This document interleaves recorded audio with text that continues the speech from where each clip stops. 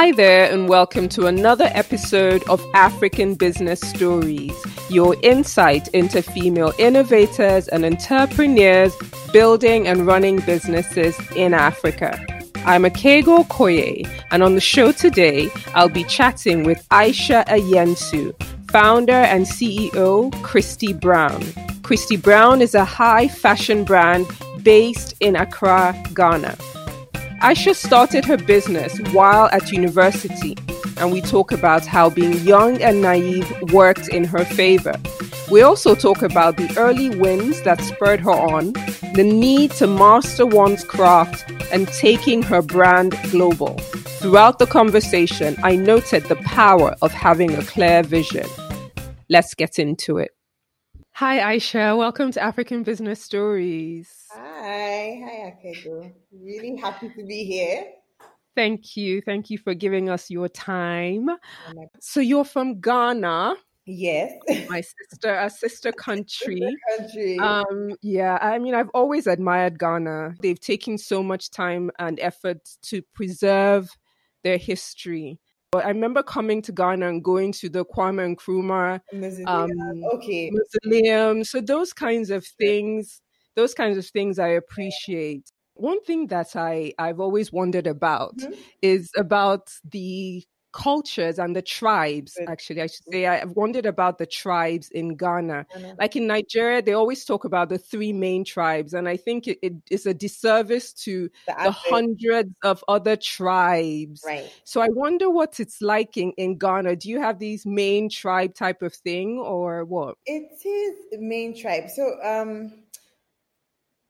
you do, I think it's pretty much the same, because we do also have the main tribes. You see, like there are probably three main ones or four main ones that are always spoken and talks about. And there are little rivalries here and there and little jokes that go around. But yes, you'd always have like smaller tribes that aren't as, they're more in the minority, I guess. But it's really the main ones. It's your Ga, your Ashanti, your Ewe. Right. Or what was the last one? Hausa. From the north, you'd have the Hausa speaking tribes, but they do have like the Gombas, the Gasi. There's so many, to be honest, but the main ones are probably Ga, Ewe, Tree, or Ashanti. Okay, thanks for that. You talk a lot about your grandmother, and we'll come to talk about her a little later. Yeah. But I wondered if you could just talk to us a bit about your parents and what it was like growing up in Accra, in Ghana. So I come from a very small family. When I say small family, it's just myself and my brother. We're just two kids, and then my parents. Okay. And so we're very close. We're super close, very tight-knit, close-knit family. And I always actually talk about my upbringing, because I find that I grew up in a not so conventional Ghanaian home. So my name is Aisha, but I'm not Muslim, I'm not Northern, my parents just like the name. Because apparently they were in Northern Nigeria, they're in Sokoto at the point. Okay. Ghanaians were going to Nigeria to work, and so I think my dad was teaching or lecturing somewhere in Sokoto and made friends or something. And they said, "Oh, if we have a girl, we'll name her Aisha," and truly, that happened. So they're open like that. And I grew up in a home where we had, in the study, there was a Bible, there was a Quran, and then some Buddhist journal or something of the sort for meditation. And it was really that. Like if you ever chose to your own path, it was okay to do that. You felt you didn't get a sense of, oh well, in this house we do things a certain way, even though I grew up in a Christian home. And then my parents in themselves, it's just their dynamic, right? And how they relate to each other. I always say that we never had roles like for the man and for the woman. So it was my brother and I, but there was never, okay, well, my brother's name is Nanado. So it was never, he can do this, but you can't because you're a girl. Or, they just never had that gender disparity in the home. And then I saw it in their relationship, like between my parents. So they had like the most interesting debate on anything, politics or current affairs, and just very rich, healthy conversations. And so we grew up around that, right? We grew up knowing about revolutions in different countries. And so, Thomas Sankara is probably one of my favorites because I heard about it from my parents. Or you're driving to school and my dad is playing Fela. So that's Right. and we were really young. Or in the same vein too, we knew the words to Bob Dylan songs. So and my mom would tell us stories of when we were younger, and my dad would put us on his belly and be playing his Bob Marley and so on. So that's the kind of home that I grew up in. Very liberal, very open. We were allowed to make our own mistakes. So started Right. going out quite early and clubbing. And so now I think about it, I'm like, I'll probably never let my kids go out that early. Maybe not, but I don't. But they just really allowed us to, just form our own experiences, and it was very open. You could talk to your parents about anything. Really, it never felt like, there was anything out of bounds. That's lovely. I hope that a lot of women get that experience, or even how to Hmm. raise our daughters and so on. Give them that sense of there's no gender disparity, or there are no limits to what you can do, even as a girl, whether as a girl or a boy. It instills a sense of confidence in Hmm. in a woman, right? So then when you go out into the world as well, you're not going there already feeling intimidated, already feeling like I don't belong here, or there are certain Hmm. things that I can't sit at certain tables of leadership just because of my gender. I think it. Thanks for sharing that. So I know that you went to university in Ghana, Legon, University of Legon. What did you study? I study psychology. What did you aspire to be? I'd always liked fashion, but then I don't know. At some point, probably in my Okay. teenage years, I thought I was going to be a lawyer. Um, and then when it was time to like start uni, I wanted to go to school abroad, like to the US. And at that time, I'd gone back to my love for fashion, and all things fashion. I wanted to go to fashion school, and it was pretty expensive. I just thought it would be too much on my parents. So I settled on Legon, not because Hmm. maybe I didn't think much of it. I just thought that, okay, let me get an undergrad. And in choosing my subjects, it was philosophy, psychology, and I think geography or something. But I really didn't put much thought to it. But maybe in the back of my mind, my next resort was the law. So yes, in choosing a major, I said I enjoyed psychology Hmm. a lot. It came naturally to me, and so that's what I majored in, wrote my thesis on. But in my final year is when I realized that, what, I'm not going to work in this field. One, because one of my professors had called me and he said, oh, you're the kind of students that, would like to sponsor to do MPhil. And this is like a master's and then Hmm. a PhD in psychology. Oh, I'm sorry. No, sir. Plans. Because at this point, I really felt that I wanted to follow my passion, which was fashion. Okay, so I know it's quite early in the game. I wonder what made me feel like I could really go ahead and start a whole fashion brand. That's my next question. So you finish university, and instead of going to look for a job as most people would do, you decide that you want to start a business. Yes. And to be honest, this was so in my final year, even whilst I launched Christy Brown in March of 2008, and I graduated after that. So Hmm. I was still in university when the brand launched. Oh But wow. the thing is, one of the sentiments I remember so clearly is in that period. I don't know if you remember, but this is Africa Rising movement, and everybody was talking about. Yes. There was that first wave, and now I don't know if you've noticed there's a second wave that we're going through. But yes, Yes. it was that, and man, it just awakened that love for Africa in me. I've always been that person who felt, well, we can take matters into our own hands. Why don't we carve out Hmm. the African way of doing things and doing it so well? So anyway, Right. it was I just always wanted to be a part of that movement some way. And for me at the time, I felt that fashion, right? And I just felt, well, the modern African woman, whatever is being portrayed in the world, that's not our reality. Hmm. My friends and I will go and have brunch or breakfast at Golden Seal. But at the time, it was a hotel in Accra. We'll go and have drinks somewhere. We weren't we weren't restricted. We weren't. hungry, malnourished, the fly settling on our lips. It wasn't that image, right? So I just thought, well, maybe we need to create. I need to create a brand for that woman, a Right. woman who has that sense of pride in the continent, but also has this fabulous cosmopolitan life and well traveled enough that she wants to carry a piece of her Africa wherever she goes.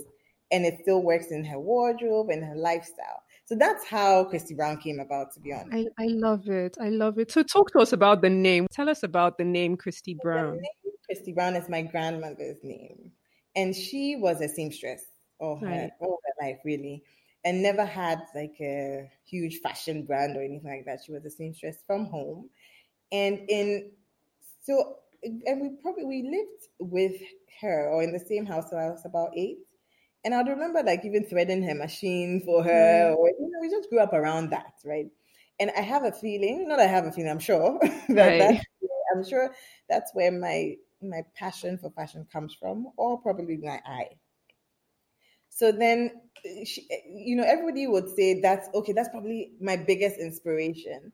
My biggest inspiration actually is that retelling the African story. Let's to be Right. very honest. But my grandmother, I wanted to honor. First of all, she has a fantastic name, if you ask me, because I thought it was quite catchy, and it could live anywhere. It's of such sentimental value to me. It was a way for me to carry on her legacy. Because at the time I was launching the brand, she had passed away. And I was thinking that, you know what, this woman's name is going to be plastered all over billboards in like Times Square and so on. You just watch me, kind of thing. It's how I was thinking at the time. So yes, it's that wanting to see Jima's legacy upheld. Yes. Whatever she couldn't achieve, we'll do it for her. We'll do it through the brand. That's awesome. That's I yeah. Sorry, it's a little emotional for me, but yeah, that's so beautiful. So now coming down practically to Yeah. starting this business. So you start the business in your final year. You have this whole desire to retell the African story through fashion. I love that. But then you don't know how to sew. Mm.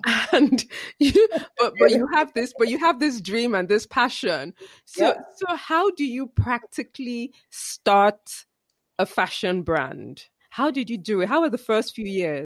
I'm happy I was so naive and young, and because I didn't see the impossibilities, I didn't see the threats. I just saw like just the dream, and I just saw how achievable it was, right? So I went ahead and planned a launch, a whole launch, a Wow. whole fashion show with my friends modeling, with someone sponsoring makeup, an auntie giving drinks, borrowed like a runway from another aunt who does decor. But okay, but Aisha, you have to find money to transport it from Ibri to Accra. I said, don't worry, auntie, But it was really that kind of bootstrapping level, to be honest. But what I would say, like on hindsight, is I knew the woman I wanted to create this brand for or design for, and I knew it wasn't my friends. When I say it wasn't my friends, it wasn't my classmates in Lagos. Right. It was really a certain woman. She had achieved a certain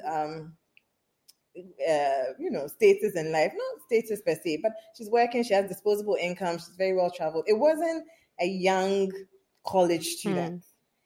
Also, there's a certain level of sophistication or maturity I wanted the brand to carry. It wasn't for us. It wasn't booty shorts and so on. So it was quite clear in my head. So now inviting people to the launch of Christy Brown, the fashion brand, it was, I think my friends worked the show, but the guests were really women women that I saw around. Some people were my parents' friends, or people maybe I'd run into, I admired, hoping they would honor the invitation.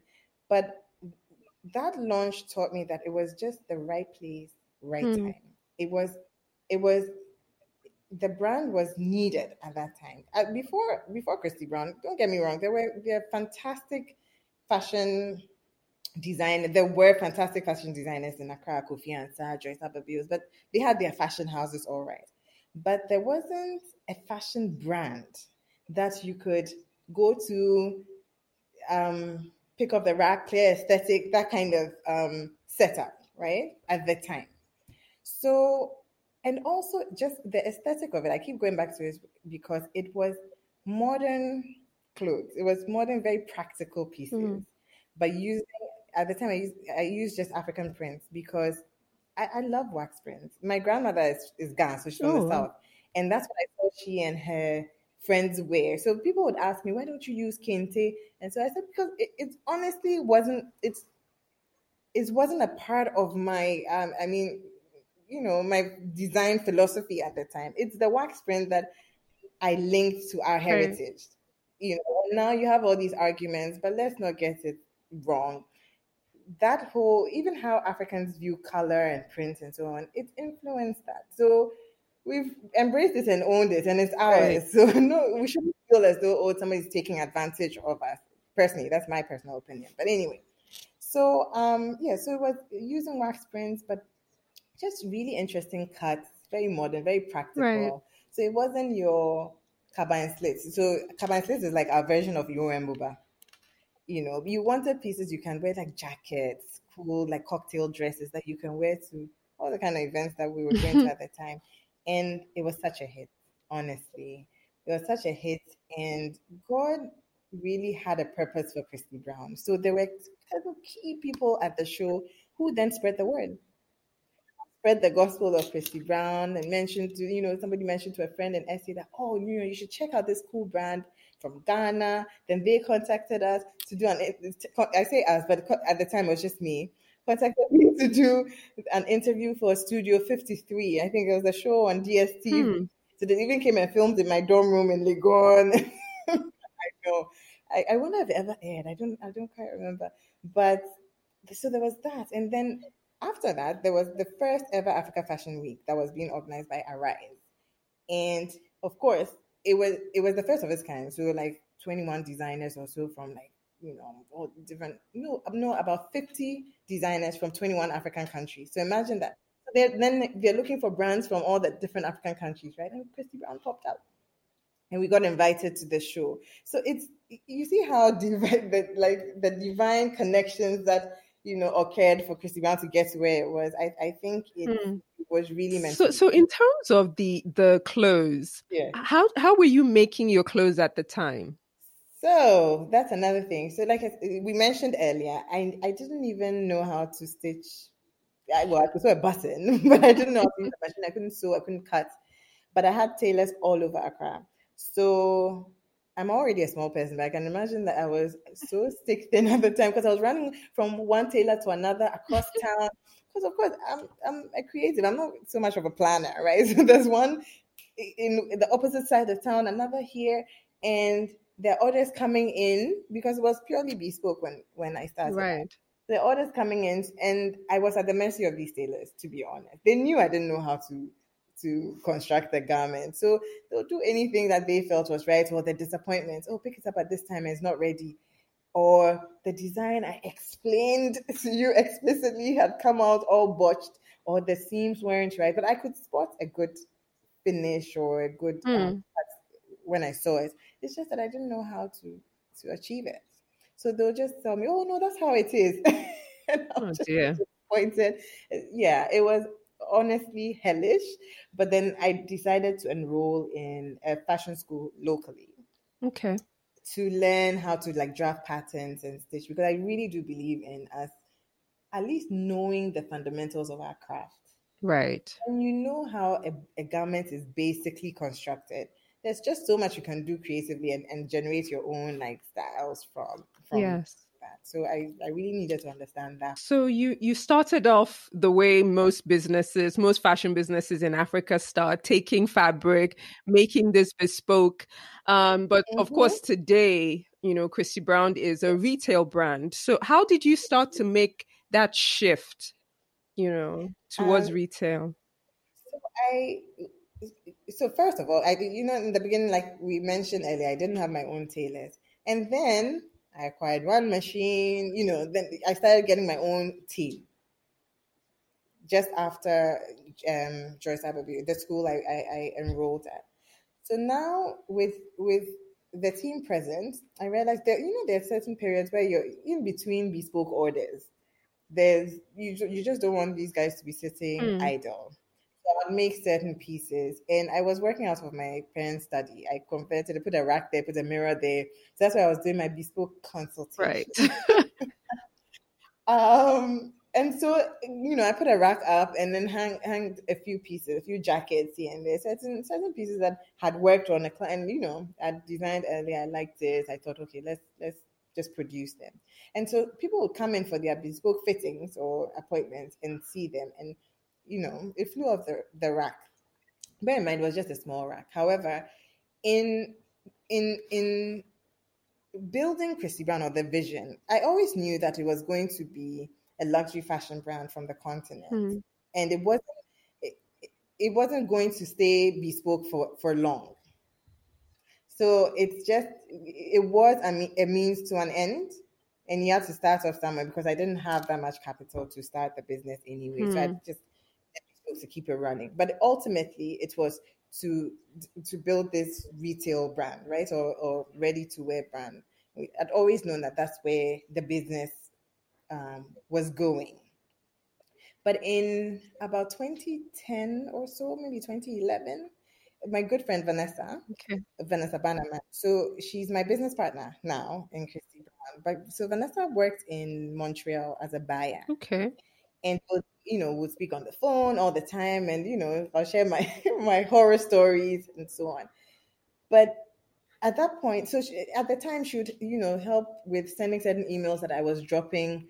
A lot was I was dropping the ball on a lot of things. Certain requests that would come in, or certain requests I wouldn't even understand what a line sheet was, and um, so she was helping us in that regard, and that's how we started working together, Okay. because she would create line sheets or just handle the back end of Christy Brown for me, to as much to the best of her ability, Right. because she also had a full-time job. So if it had to do with even having someone to bounce ideas off, Right. it really helped having Vanessa up until she moved to Ghana and we properly formalized our working relationship. So now she works as the head of merchandising and Okay. operations for the brand. But even that move alone changed the trajectory of Christy Brown, because I am a creative. I do have my strengths, but honestly, just that marriage of the creatives versus and the numbers behind Right. fashion, I think one of our successes in the brand. Another, I'm trying to think of just the different moments that occurred to help pivot Christy Brown and move it to this level. But it's interesting how at certain times you realize that people come into your life or different things happen in your life that just move you to the next Hmm. level. And I feel like that's what's always happened with Christy Brown. Okay, that's interesting. So I want to talk about growing and scaling the business. Right. So of course you started off in your dorm room, then you moved to your parents' house, Yes. but at some point you have to get a space of your own, you have to buy equipment. So Mm. how did you actually fund the growth? And looking back, how did you fund the business? Okay. So first round would be that launch that I did Hmm. at Accra Polo Club and invited certain key people. We had an auction. I had an auction of certain pieces. Okay. So that money from the auction probably not probably actually afforded us the first maybe two machines or three. Okay. Okay. So that was the first time any money had been pumped into Christy Brown. It was through the auction at the launch. Now the second time there was a fundraise, I want to say that quote unquote, is when Ready to Wear was picking up Hmm. for my parents' study. It was obvious that you need to get a store. Now to get that shop in Ghana, you have to pay like your rent in advance, a whole year Yeah. in advance. Where am I going to get that from? Is what I was thinking. So a whole year in advance, and just doing up the store, personnel, now stock, because you're going to have to upfront so much in terms of inventory to make the pieces to be hanging in the shop. So it was a whole different ball game. Fortunately for me, a good friend of mine who was doubling as the lawyer for Christy Hmm. Brown had a client who wanted to invest their monies into, just anything, just to reap some sort of returns, quick interest type of Hmm. situation. And he had said, "Okay, well, are you interested?" I said, "Yes." To be honest, I'm even embarrassed to mention the interest rates on that loan. But we took a 20,000. It was a $20,000 loan with a huge interest. I wouldn't even say Oh it's for a dear. year. Oh But dear. yeah, no, it was huge. And for me, I guess I was so optimistic. I didn't think of, hey, but what if you can't pay it back or anything? But I was so sure that I had a viable business and this thing will convert. No worries, let's take it. We have 1 year to pay. Okay, no problem. Um, and truly, so with that, we're able to get the shop, do a tap, put some stock in there, and we were able to pay back that loan plus the interest in less than a year, to be Wow. honest. Yes. And so that was, you always need that. You always Wow. need that thing that shows you that no, it's possible. No, your dreams are valid. Just keep going. Mm-hmm. You know. So yeah, so that was a good move for us at the time. Paid back, and then now we could really see the profits coming in, and then but everything that came in plowed right back into the business, to grow to the next level, and then we started outgrowing the first shop. But so then now it's time to move to a bigger space, but we still stayed in a certain locale because it's central, it's what our clients are used to, it's how the brand is positioned and so on. But at that point, we could actually afford to acquire the store through the company's funds and so Excellent. basically that was run organically to date, but we're running out of time. Wow. We're running out of time. So that's why, and with the growth of the brand, that's why now we're actually on the market for like investments to just scale the business Up up. to the next level. That's fantastic. So Yeah. But we've run organically to date, that to be that's honest. that's a very inspiring story. It shows that it's possible. It's It's possible to grow possible. organically. So I know you were part of the International Visitors Program funded by the State Department. So if you can tell us a bit about that and what that did for you and your business. So I got the invitation to to be a part of the IVLP program. Like I was chosen as a candidate for it. And what this program is that was it's International Visitors Leadership Program. And it gathered young business leaders from different African countries and it was almost like an incubator period. For a month we were in the US and moved from state to state. So each state had a different module sort of. So you did marketing in one, you did Okay. finance in another, people, and it was like a business, it was like a crash course in business school. And this happened, I think I went on the IVLP program in 2012. So remember that we had been the brand was launched in 2008. Mm-hmm. Doing bootstrapping, working from home, doing bespoke up until about maybe 2010, 2011. So just in 2012, it was the right time for me to go on this program because it helped me to see Christy Brown as a business, Right. less of a passion project. Because these modules that we went through and setting goals and just understanding what the mechanisms of a good and sound business Right. is, and how to look, and I always remember that how to look, so how to not work in the business but work on the business, so Hmm. you're able to look. Yes, you're able to look at your business objectively and see where the loopholes are, and planning and forecasting was fantastic. Because at this point, I realized that, okay, we've been joking a bit. Not joking, but it was too much of a passion project. And, I'm just passionate about what I do, even in pricing and just certain decisions that I may have been taking at the time Right. weren't as calculated as they should be. Then another program that I signed on to just when I came back from the IVLP program is called there's a women's coaching. I want to say service, but you won't call it a service. But it's a women's coaching. academy of sorts. It's Mm. called Alden's Lane, and it's run by this amazing woman called Ruka Sanusi. So Ruka had years of experience from PwC, okay, and she had started this coaching service for women-owned businesses, especially like small to medium scale. And because she realized that there's a way that women run our businesses, and but she needed to help us put structure to things and be intentional about our growth and just and strategically place our businesses for Hmm. for scaling and just success globally Right. was the perfect intervention Wow. because I had these coaching sessions with Ruka probably once a week for months. Oh, if not over a year, to be honest, because I was afraid to take off the training wheels. And we went through everything. She combed through the entire brand, the company, just who we are, what we stand for, why we do things a certain way, just looking at the business also critically and also planning and um, setting like our goals and targets for the next 3 years, next 5 years.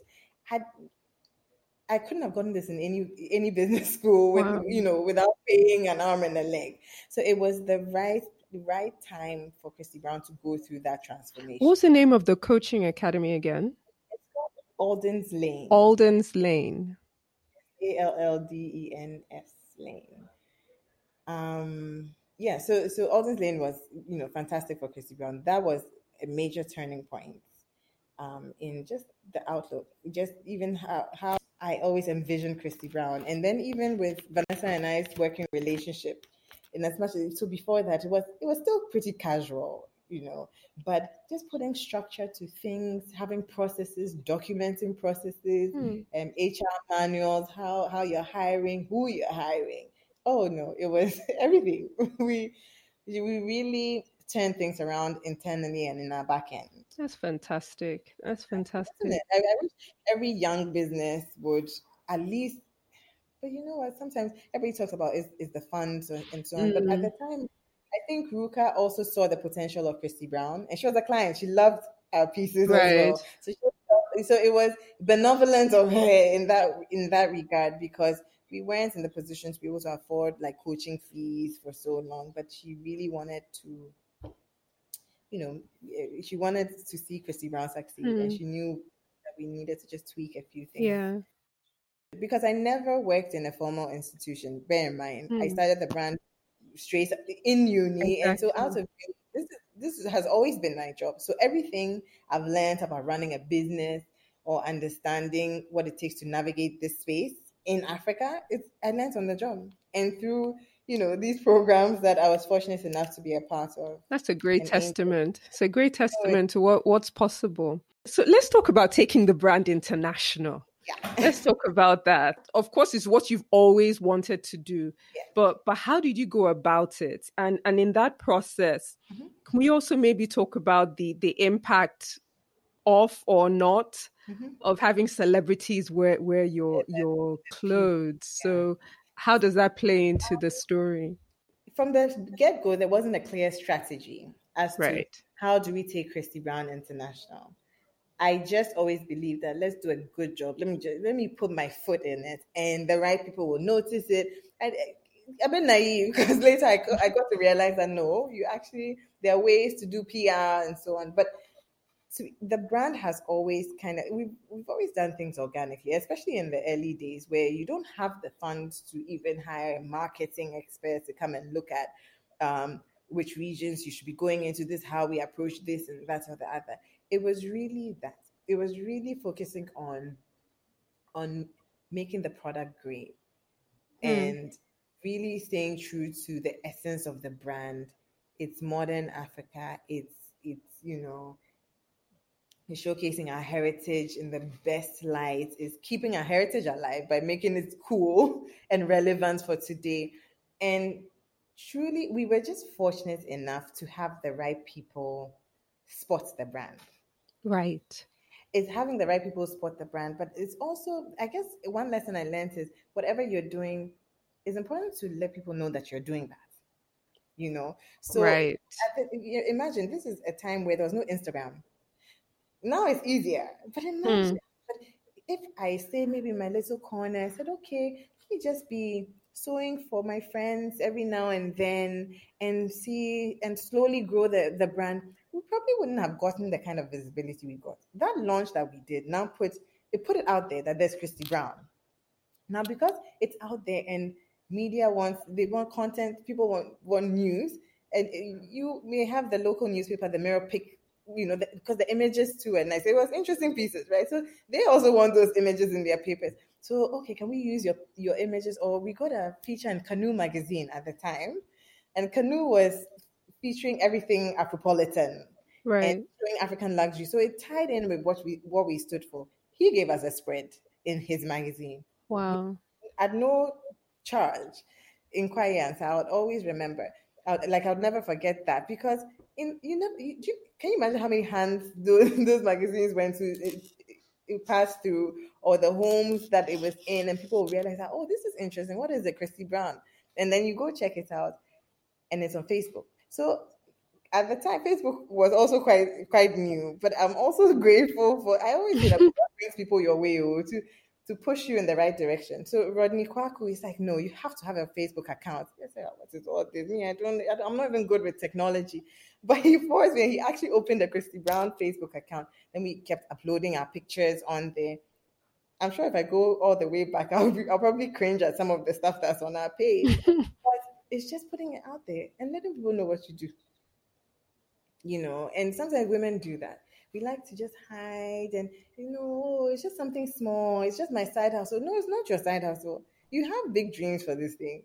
Just go ahead, put it out there. I know we'll be a little nervous and I got trashed a lot. I mean, there was one time I read a certain critic back in the day, and till today it stuck with me. So I think every time I look at a collection, I'm like, okay, let's make sure it's not looking too craft-like. Yeah, that was the the caption, or the person's comment. I said, okay, I'll show you guys. But in terms of the whole celebrities wearing your brand, because there's a school of thought that get it in the hands of a celebrity and your brand will explode. I guess it does happen for some people, and maybe it doesn't, and maybe Facebook or Instagram likes don't always translate to money in the bank. But you've had quite a few celebrities wear your brand. From the Carter tour, the dancers at the Carter tour. Yes. Did you have Alicia Keys wear one of your pieces? Exactly. In the early days, Alicia Keys, there was one time like Kelly Rowland on some show in England, and things would pop up here and there that I didn't even know. It wasn't, wow. Again, it wasn't as intentional. So, say the Alicia Keys bit, it was because, we were stocking on, at the time, one of the first multi-brand online stores for African fashion, My Asho. It was owned by a Nigerian girl. Honestly, she had so much vision and foresight at the time. I'm not sure what happened to her site. We have to check it out. But yes, so we were stocking on there, and I guess they had pulled for some PR gigs, and that's how it landed on their laps. Now, here's the thing. It's fantastic to have celebrities wear your pieces or, be spotted in them, photographed in them.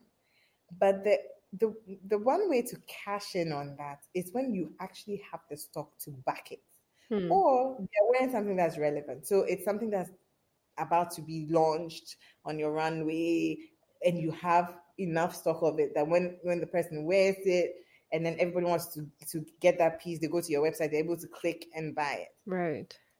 As a young brand at the time, some of these pieces were just made maybe a few of, and it was done. And then the celebrity is wearing it. Yes, it's nice, and people see it. But at the time, even magazines didn't even know how to reach African brands. We didn't have as much reach. So they'll probably see it and it's lovely, but it wasn't as easy as, okay, here's the website, just go there, click on it, you're buying. So then there's a lot of money left on the table. So there's an art to this. Right. And there's also the relevance. So you could be dressing a celebrity that is not known for her fashion. Like, people don't look at this celebrity for her fashion sense. It might be because of her words of wisdom or something else, right? Or even her makeup. It might be that. So when people are looking at that celebrity, they may be wearing your piece, but it might not convert because that's not the space they influence. Right. So there's an art to it, there's a science to it. And those who get it right actually cash in on these opportunities. But for us, we a lot of the times then we weren't quite ready. It was just great to have these accolades. I won't lie, for brand positioning was fantastic because it set us apart in this like region. Right. That okay, Christy Brown is international, but monetarily it wasn't necessarily translating. But that's because we weren't ready at the time. Now you get. On the other hand, if when we have people pulling for one thing or the other, we always make sure it's something that's relevant. We have it online to sell, or it's something that's now coming out. So then we know that once this person wears it and there's like a bit of hoo-ha around it, they can go to our website and buy it on e-commerce. Or even if they don't get the same piece, we actually have things on e-commerce they can buy. Interesting. So Interesting. So you make all your pieces in Ghana. in Ghana. We produce everything currently in Ghana. How important is that to your brand? It was in the beginning when I like to say in my fantasy stages, it was everything. I said, no, I would never, ever produce anywhere else. But it's really important to me to provide like economic empowerment for people on the continent. I always say for my people. So whatever Christy Brown does, in some way, it has to impact her life on the continent. And for me, it has to be quite literal, putting food on their table. But as we've grown bigger, it might get to a point, not that it might, it's gotten to a point where we actually need to produce more volume. So even in looking for production units to offset some of our production needs, first we look Africa. It's where on the continent can we produce? What factories can take the kind of volumes we want? Let's figure that out. First Ghana, and then we out regionally, and then on the continent, where can we produce? When we exhaust all of that, we'll probably consider. It really depends. Certain items or certain goods may have to be produced in another region, but predominantly we have to provide employment on the continent. Because our scaling conversations now, it really has a lot to do with that. Manufacturing. Where are we manufacturing? Because we are a fashion brand, right? We are not necessarily a clothing manufacturer. When it gets to a certain unit level, we may have to outsource them. But it's those conversations of, okay, so outsource it, but do we want to also set up our own manufacturing? What does that mean on our just our system and our structure? How do we work that out? And we are honestly keeping all those options open. Where is your brand stocked at the moment? We have a boutique in Accra. Okay. And then we have our own e-commerce platform. Then there are so in Lagos, we are stocked in Alara and Temple Muse. These are two multi-brand stores in Lagos. And then online, Industry Africa in Paris, it's called Moonlook, that stocks, different African brands. But again, when we're talking about growth and scaling, we've come to that point where we need to widen and cast our nets even wider, open up our geographic market.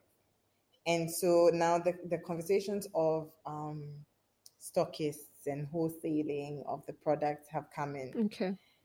But currently we do a lot of direct to consumer. However, in the next year or two, we're looking at just having stockists in different regions that can, just push product, push more of it, and make Christy Brown more accessible, because that's one of our biggest challenges now. People want it, but they can't get enough.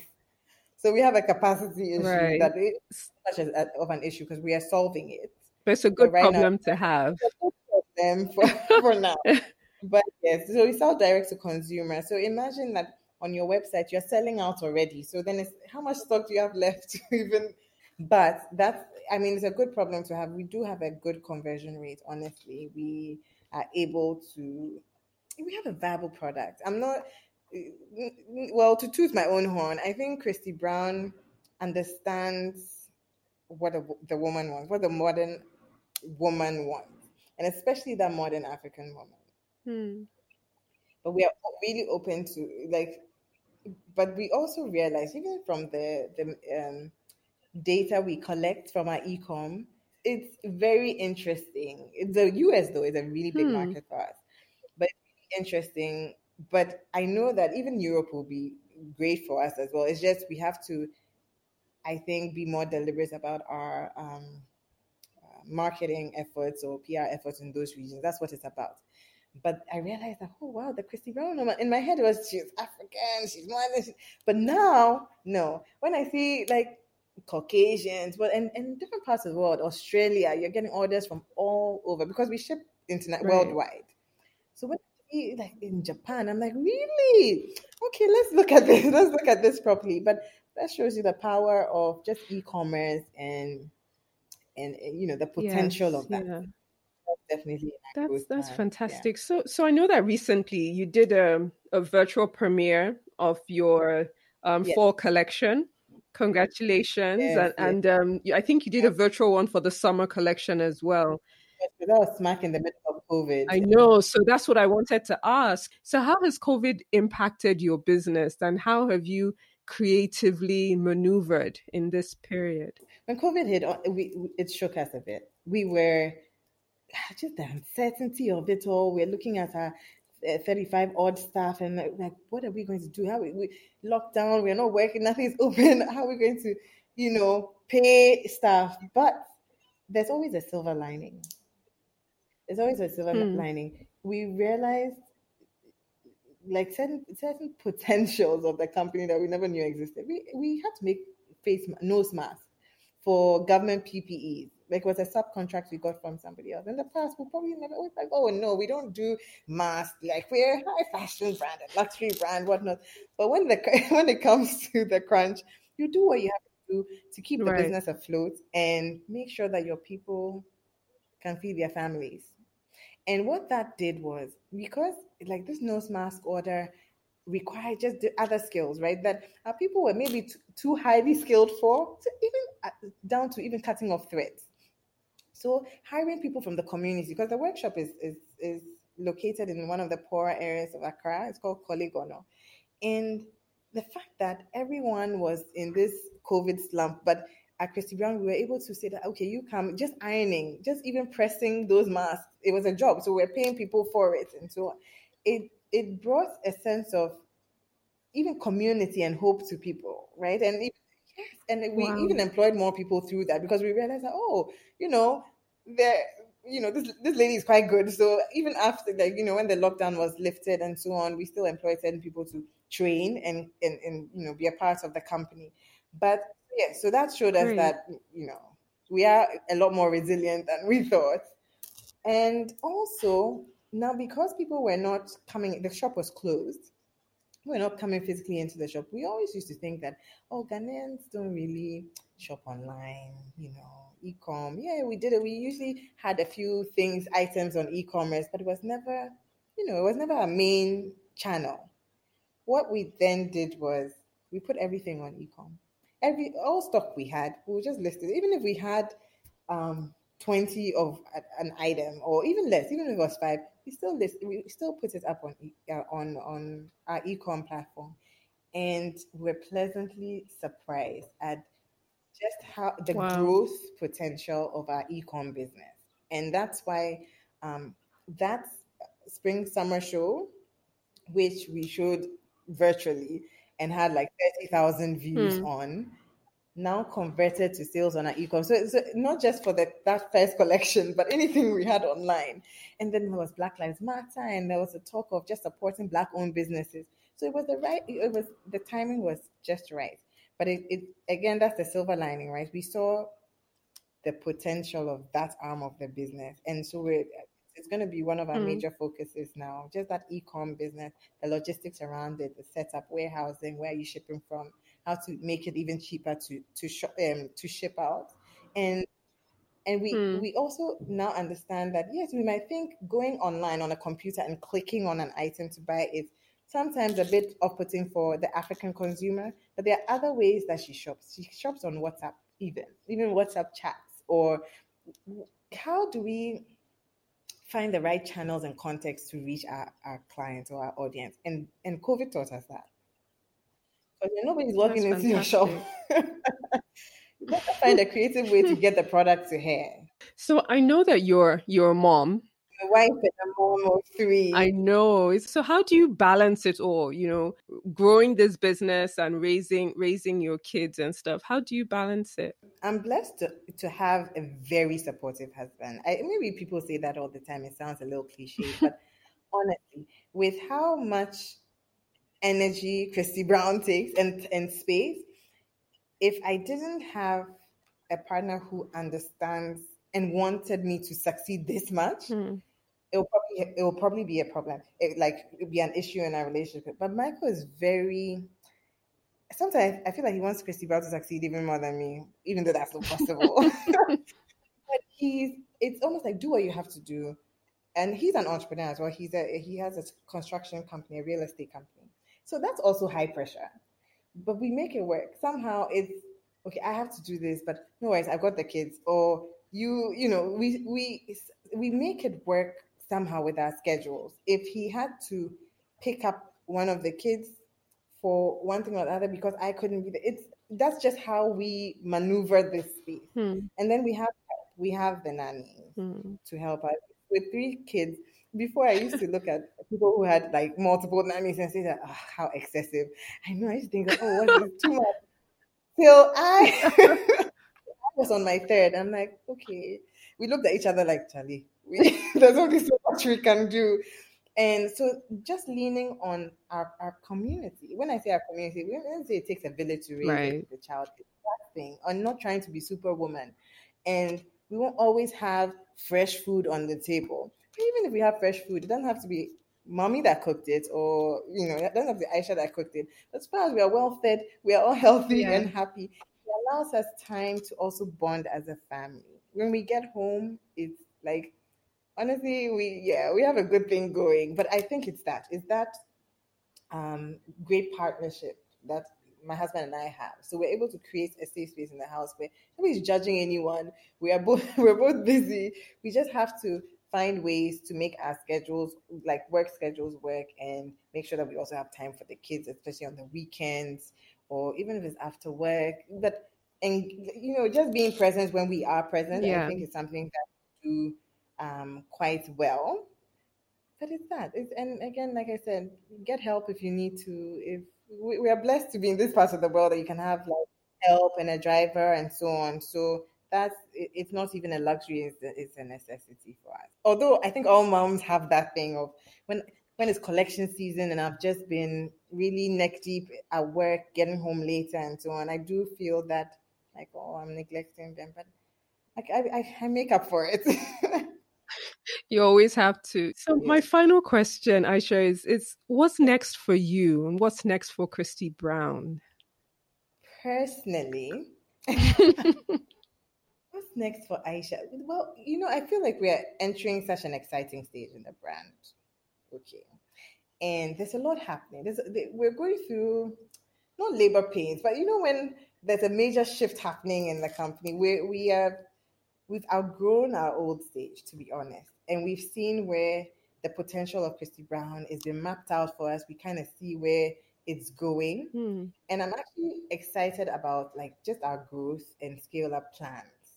The new like product extensions that are coming up, the new regions we are moving into.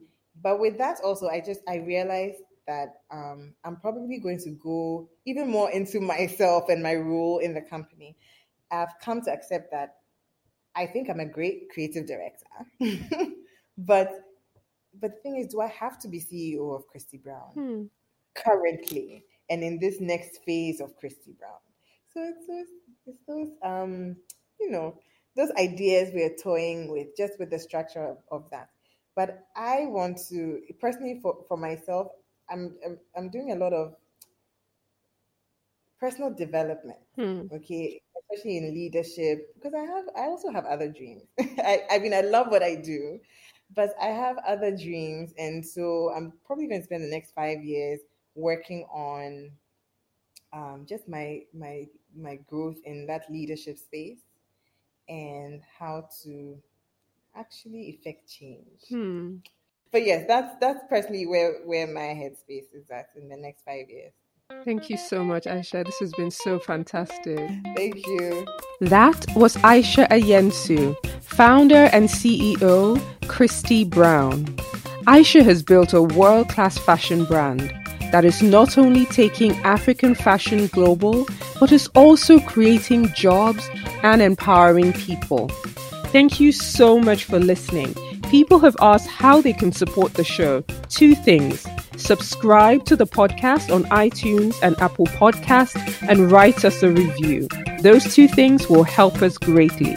All our episodes are available on our website, www.africanbusinessstories.com, and also on all podcast platforms. I'm Akego Koye, and you have been listening to African Business Stories.